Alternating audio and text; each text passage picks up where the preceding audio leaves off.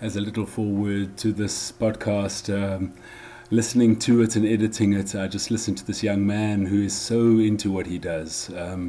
This baby face, cute boy who's describes how easy it is to break the 500-kilometer record on a tandem. Oh, sensational listening. Absolutely great. Just wanted to mention that I had met David Kassar in Greece once, and he gave me his number. He's in Lebanon, and when I chatted to him and asked him a podcast, he refused it. He said, it's not really my thing. I don't go for that, but let me give you the number of somebody. And Honorin and I had never met. We just saw each other a few minutes before the podcast started on Skype and had a chat. So nice. Enjoy it. Staying Alive in Paragliding, a podcast series with your host, Steph Juncker from Cape Town, South Africa, the owner of Parapax Tandem Paragliding and a competition pilot of 23 years.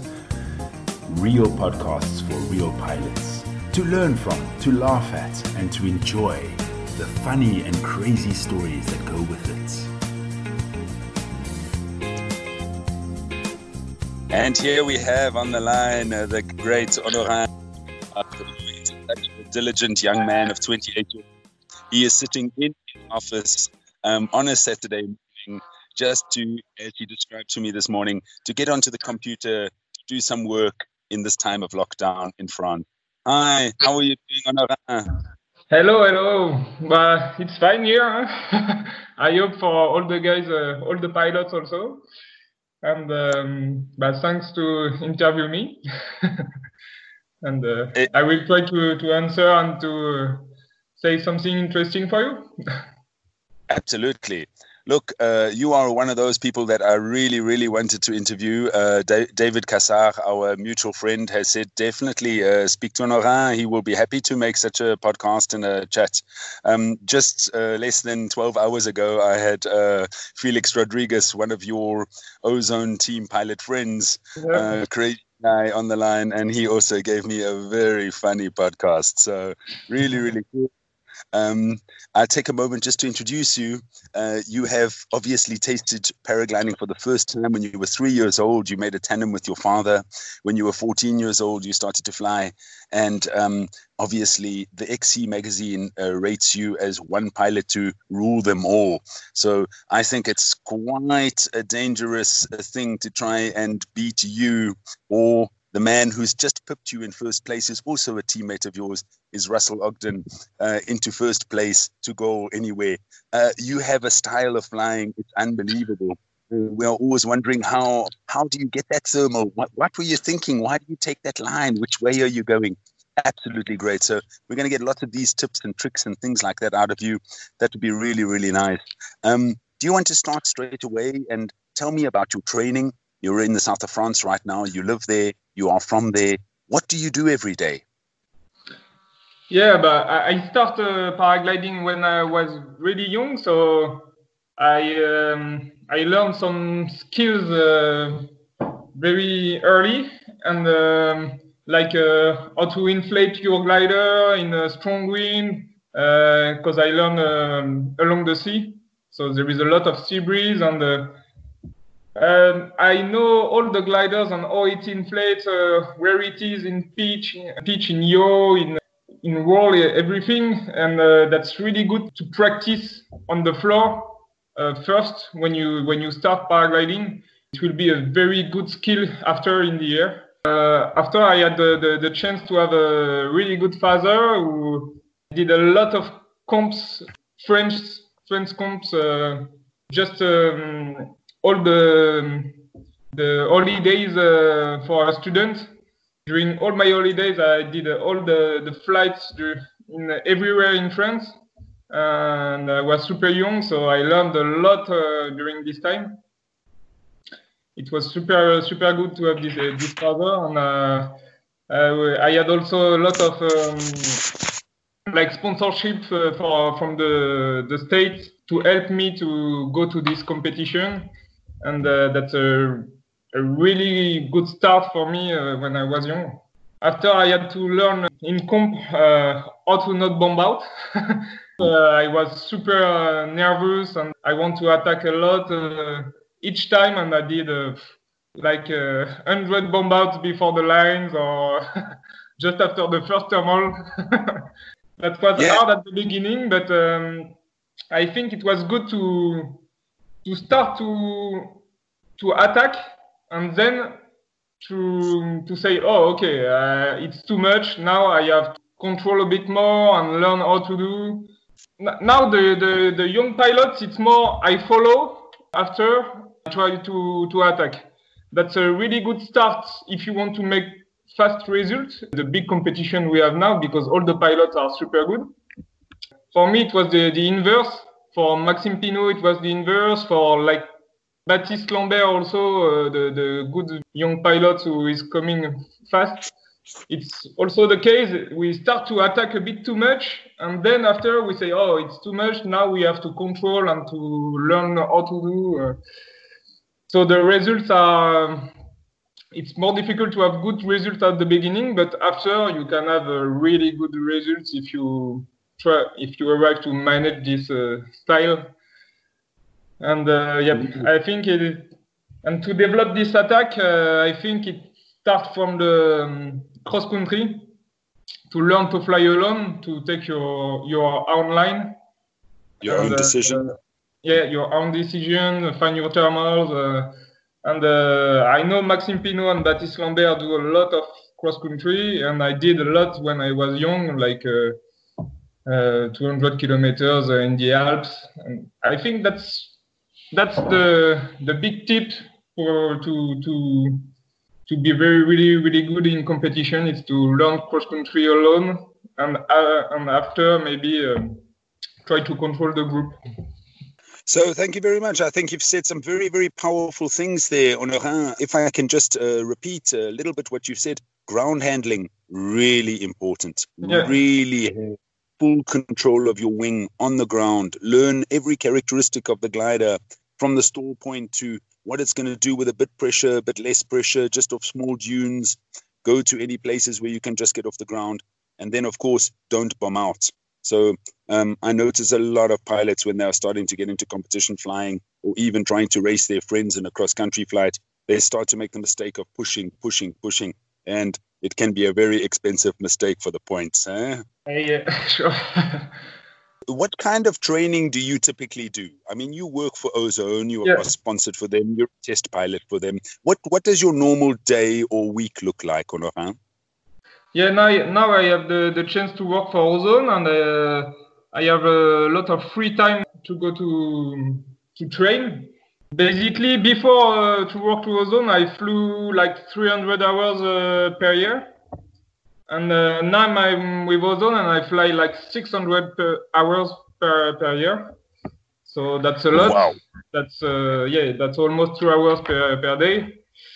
We fly all the days for develop all the glider to have the good setting, and we fly all the range, like beginners to the confirmed pilots. And that's really good, because you have to climb very fast in every day. So in all the kind of weather, you must climb really fast, and just after go in front and up test some collapses. So I have everything. I have to be very specific on all thermals, and to be very efficient on all thermals.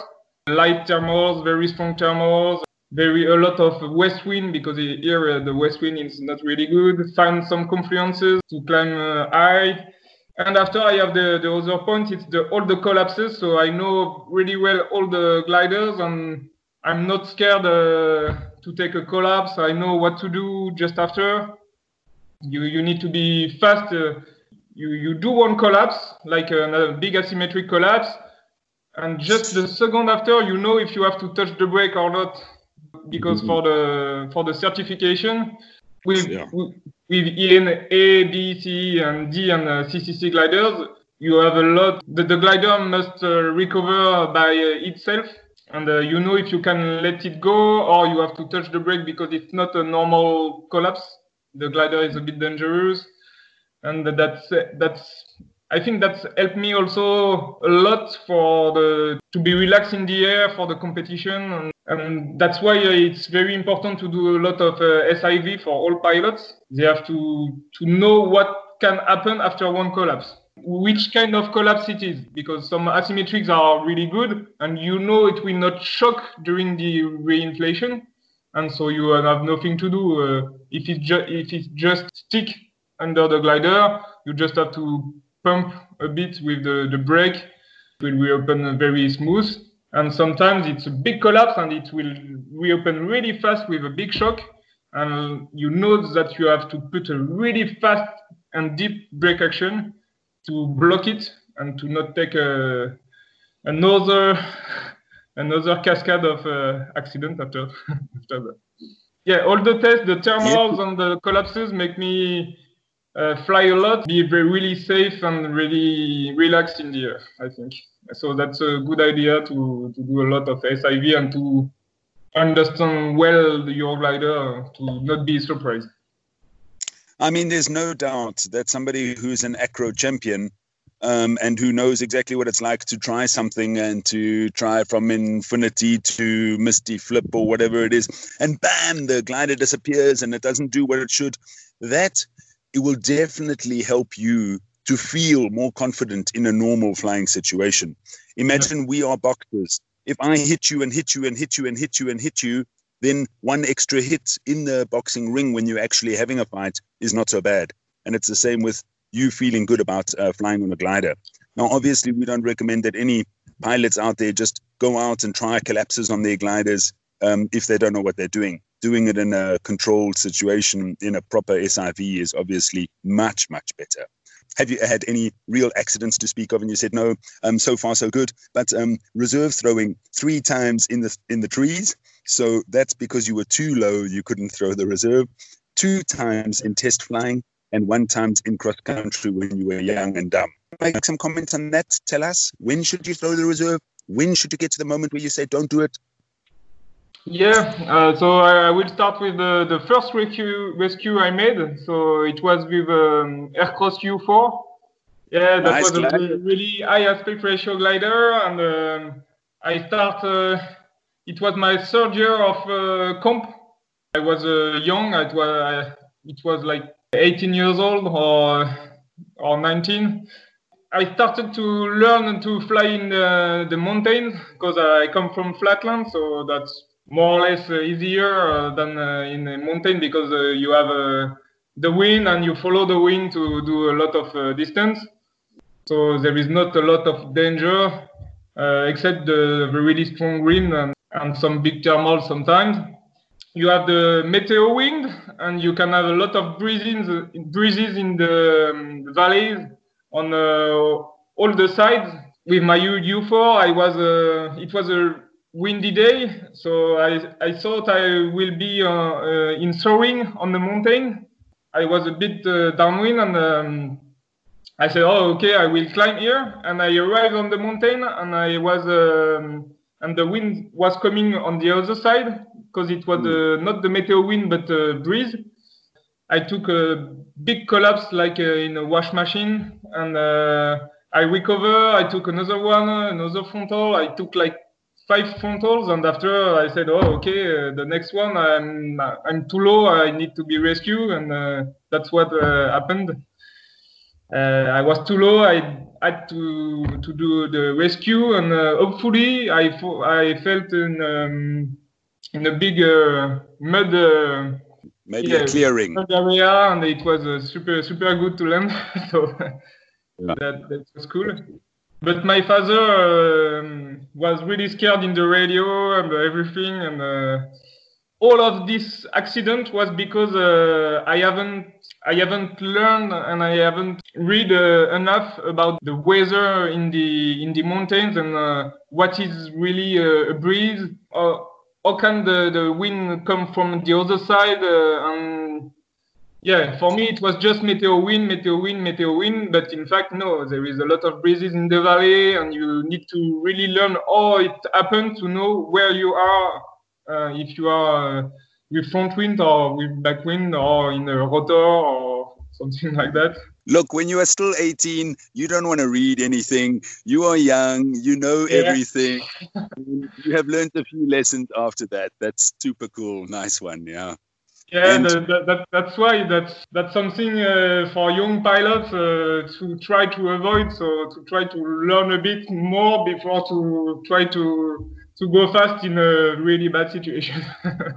Yeah, absolutely. And when I was young, also, my father said me, no, don't do wing overs, or do just small wing overs. So it was with an ENB. When I start to climb, I went to Annecy. I climbed in one thermal and I went a bit more on the back, like that he can't see me from the takeoff. And I do big wing overs. At the end, I want to stop it. I'm not really experienced for this kind of stuff. To stop the wing overs a bit fast, I pulled the brake a bit too hard. I went just above the glider, but without enough speed. So I felt almost in the glider. I touched the leading edge of the glider. And I was super scared. And I put hands up and everything was okay. The glider recovered perfect. And I haven't said it to my father during 1 month. And after I said it to my father, and he was so scared. He said, "Well, what did you do? You will do another SIV to learn that." And that was funny because my father said me also always, don't do it too much. And when he can't see you, you say, "Oh, I can do it." And, but it can be really scary, and maybe if you fall in your glider, it can be really dangerous. So. Bill Hughes from America. I don't know if you know him. He's an American man with a dark hair. He sometimes has a ponytail, yeah. And Bill, he was on the line with me 2 days ago, and he was telling me about once he fell into the glider, and like a glider falling down, a Roman candle, he was just having the glider around him. He couldn't come out of the glider, and he fell into the trees in America, big trees. And then he managed to say, okay, this looks like the open side, and he slid down and he landed on his feet. And he radioed to his friend straight away, "Hey, I'm okay." And there was a silence. Friend said, "Oh?" And he said, "Yes, it's me. I'm okay." And they said, "What? You are not dead? You really speaking to us? It's not your soul, or you are not in heaven?" And he said, "No, I'm really lucky." And they said, "Wow." Because they just watched this glider going down with something inside. So I agree that falling in the glider can be a really bad idea. I want to tell you a very quick story, Honorin. When I learned to fly, it was, I think, about 1998. I went to Turkey and I was trying some Jockey Sanderson stuff that I remembered from a video. I remember that he said, when you make a full stall, you pull down on the lines. And I forgot that when the lines go down, they also want to pull up as the glider comes back. And I forgot about this. So 1,400 meters of falling with a cravat one side, and then when I recovered it too much and the cravat the other side, you know the stuff. It was... I don't have a daddy who flies. I couldn't phone him and say, "Dad, I'm really sorry this happened." So, yeah. You are really believing that the 600 kilometer record can break. So Neville Hewlett is a very close friend of mine. He made the first 500 kilometer cross country. I don't know if you remember in 2009 on the Magus 6. His record held for a long time before the Brazilians finally broke it. Now the record holds at 560 kilometers. So 600 should be completely possible. Where you're, of course, planning it in your head even. Go for it. Yeah, but I think the Brazil is the best place because if we don't have a lot of holidays, if all is organized, and the weather is really good in Brazil, it's constant, so you can fly almost all the days. So I think it will be really easy to break it in Brazil. But I think the best place can be the Texas to do a really, really big distance, but there is like almost just 2 days in the year, so you need to be here in this day, and that's not super easy. and that's really expensive, I think, compared to Brazil. So the best place is Brazil, and I think it's quite easy to do 600, but you need to go. And this year I want to go, but with this virus, I don't know what can happen. So maybe it will be for next year, and we will see what can happen. But yeah, with like 40, 50 kilometers per hour backwind, I think it's easy to break it in Brazil. Yeah, I mean, and would you do your winching with Martin Portman, or would you start on the mountain? Have you looked into that? Have you done some research there? Yeah, there is a lot of places. Yeah, maybe it's with Fly with Andy in Caico, or with Martin. I don't really know now. There is several options, and yeah, the easiest is to take Martin or on Fly with Andy, and yeah, because it's not super easy to the authorization to with the towing everywhere. So some places are private. With the airspace, it's not super easy to take off from the lakes. There is several options that's not super easy to decide where to go. Yeah, I met Martin in Austria. We had a long evening discussion with drinking a lot of red wine. We had a long talk, and he was telling me how many difficulties he's got with the authorities and with taking off where he wants to with the winch. Of course, not everybody understands that we are paraglider pilots and all we want to do is go out there and be free and fly and nothing else matters. But, we have situations all around the world, and each pilot I've been interviewing is just going, I just want to go and fly. I mean, you flying 600 hours in a year and all of a sudden, Chuck, stop. No, leave your glider, stay at home, go in the office. We are not used to staring at a computer, eh? Honorin, how are you feeling right now? Yeah, I try to go to walk to compensate. Yeah, for sure, that's not an easy situation, but like if you see in Switzerland, they can fly because they are alone in the mountain, and for them it's every pilot's responsibility. Here in France, our hospitals are at the limit, so that's why they don't want more accidents. So I understand this situation, and so we just have to wait. But for sure, that's difficult, and all the pilots, because it will be maybe big and turbulent weather. After the lockdown, just be safe and not take too much risk, and that will be okay, and we will fly soon. I think you've said an important one there. That's something that I haven't actually thought about. I have a big theory about how keen we are to fly, and I like to call it horny for flying. You haven't flown in 2-3 weeks, the weather's been shit, you go outside, suddenly it's a beautiful day to fly, you have to fly, you get to the mountain, you have a light backwind, that light backwind is getting stronger, but you've got it in your head that you have to fly on that day. What do you comment on that? Yeah, sure. It pushes us because we really want to fly. We haven't flown since 2 months. Yeah, for sure. We have to have an open mind to take all the information we can, and not to avoid one that it's backwind. It will be okay. It's not an easy thing. It's like during competition.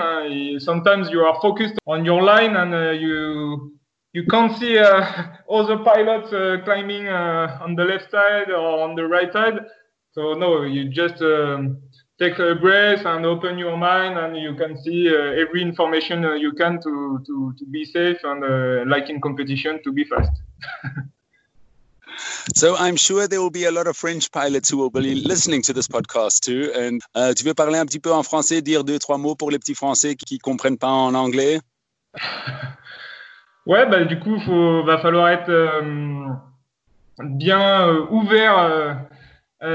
Sur vos décisions quand on va reprendre le vol, parce que c'est sûr qu'on va vraiment avoir envie de voler à fond, et peut-être qu'on va occulter certaines informations qui vont faire qu'on va se mettre en danger involontairement au décollage. Par exemple, c'est un petit peu vent de cul, on veut y aller quand même, et au final on peut se faire mal pour pas grand chose, quoi. Et c'est un petit peu comme je faisais le parallèle avec la compétition, où on a une ligne, on sent que ça va marcher, on se met des œillères comme les chevaux, on regarde l'autre pilote qui monte juste à 100 mètres à côté, Et c'est ça qui peut nous sauver le vol et faire qu'on peut gagner après. Et donc, pas hésiter à regarder sur les côtés, derrière. Et ça permet déjà de sauver des manches plutôt que d'aller faire un gros bomb out tout seul. Do you have some really funny story? You are 28 years old. You started flying when you were 14. I'm sure you've lived some crazy, crazy things. Can you tell me one or two experiences? Yeah, that's difficult to remember everything, but yeah, one funny story was like in tandem flight with Karin, the girl that made the world record. Yeah, one time we had to land in a very strong wind, and it was next to a big forest. I was a bit stressed because it was really strong, and I said, "Oh, okay, it's okay. Everything looks perfect. We are at 50 meters ground. You can end up. We will land. So start to run. Okay, we start to run, and we fell in a tree. So I haven't seen the tree because she was in front of me, and I haven't seen the tree. So we land on the tree like that, and we took like several hours to remove the glider with 40 degrees." So it was super hot. She thought you were world champion, so you have to know what you're doing. So she won't say anything about the tree. Yeah, she was blocked because she said, "Oh, okay, you know what we will do. We will land perfectly." I start to run, and she hasn't said there is a tree. So that was super funny, and we took a lot of hours to remove the glider from the trees, and that was super funny.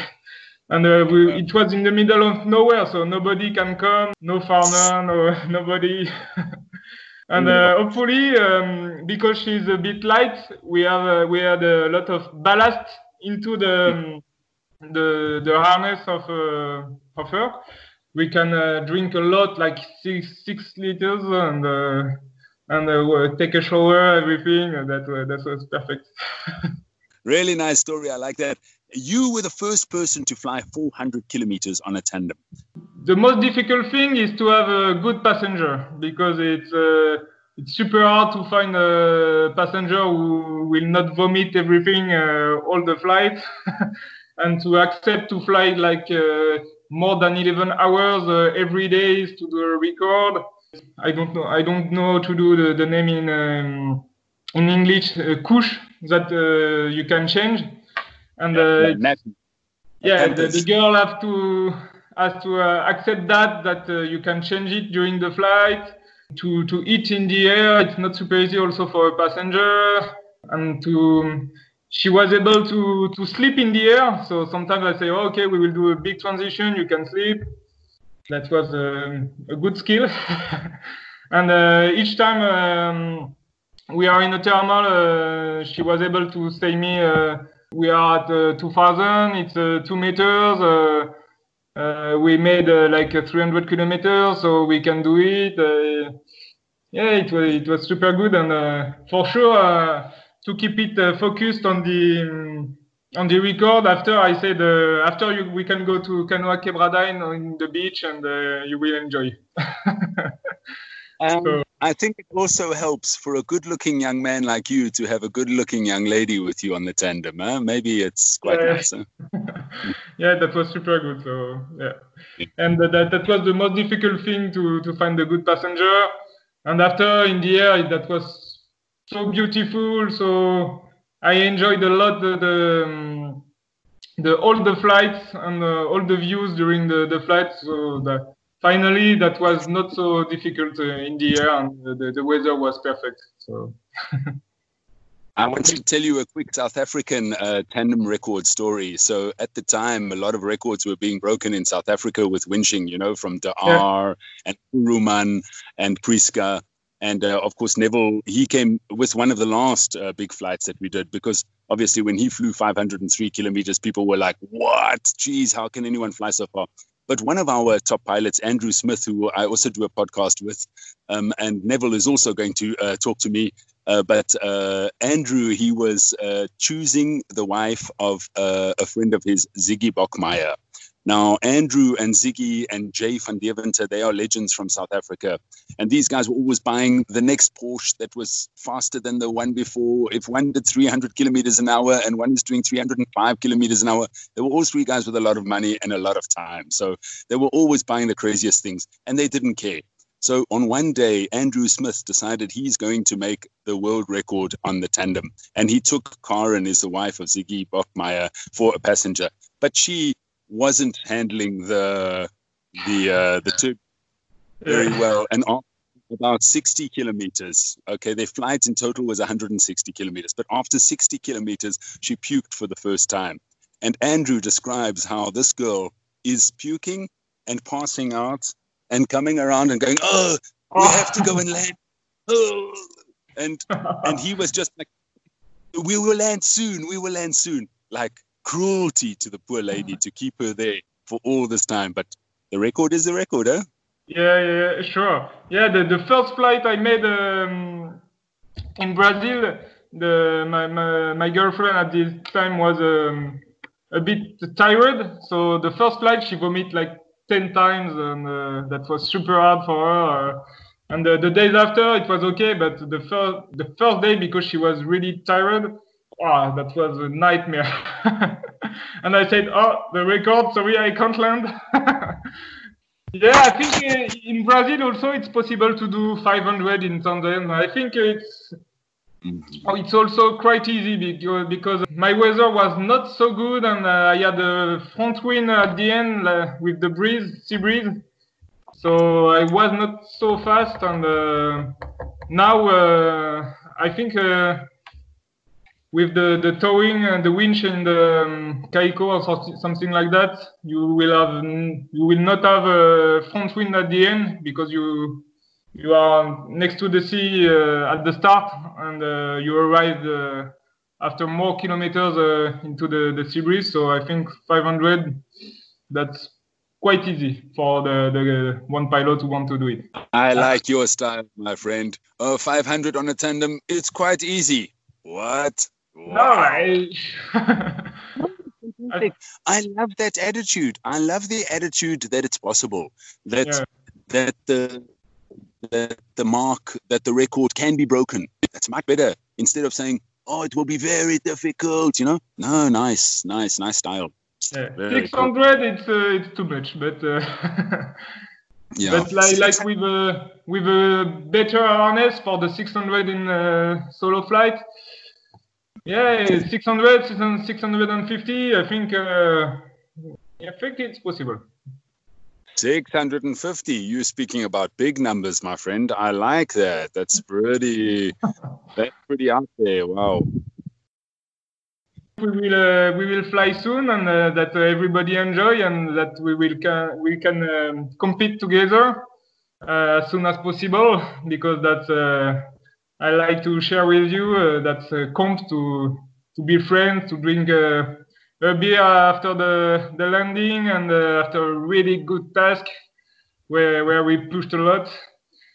And I hope we will have that soon for everybody. Can I ask you not to push so hard? I want to beat you. My life. No. Don't worry. Don't worry. Yeah. Maybe you will bum out again. No, you've learned your lesson. Yeah. If I haven't flight 2 months, maybe I can bomb out and take some comps to be more focused on the follow more the groups and not attack too much. Or maybe I will bomb out a bit. Nah, that's okay. It's all for fun at the end of the day. I mean, the paragliding competitions, look at them. What a pleasure. I've been flying comps for 20 years, and I don't know, maybe I've flown 70 or 80 competitions, and I do it just for fun. But wow, to race your friends on the day and to drink a beer at the end of the day, that's perfect. Really perfect. Yeah, you've said it. Honorin, it's been an absolute pleasure. It's been a really, really, really nice time to chat with you. You're a fantastic young man. I wish you lots of success. Carry on doing the right thing. Carry on testing those gliders nicely. I'm sure there's also, and I don't want you to discuss anything that you're not allowed to discuss, but I would like to just ask you, obviously, there are models that have been prepared that like now we are all quiet and not allowed to change. I mean, Corona has definitely changed things for the scene of paragliding. Yeah, sure, it will change a lot of things, but we will try to do our best, and I think it will be better and better. We have to think that. Yeah.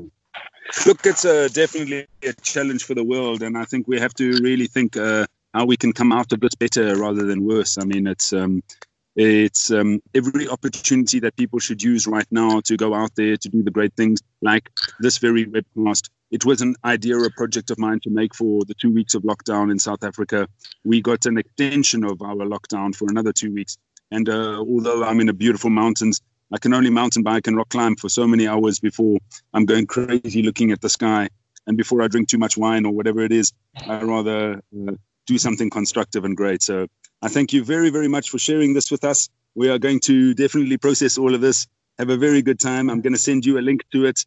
And send it far and wide to all your friends and family, to everybody at Ozone. And thank you very, very much for your time. It's been really, really cool. Any last messages you'd like to say to the world or to anybody especially? Yeah, but thanks to you too. It was a pleasure. And at 20 meters ground, you are still in the air. So for the next count, you can think about that. Yeah, I like that.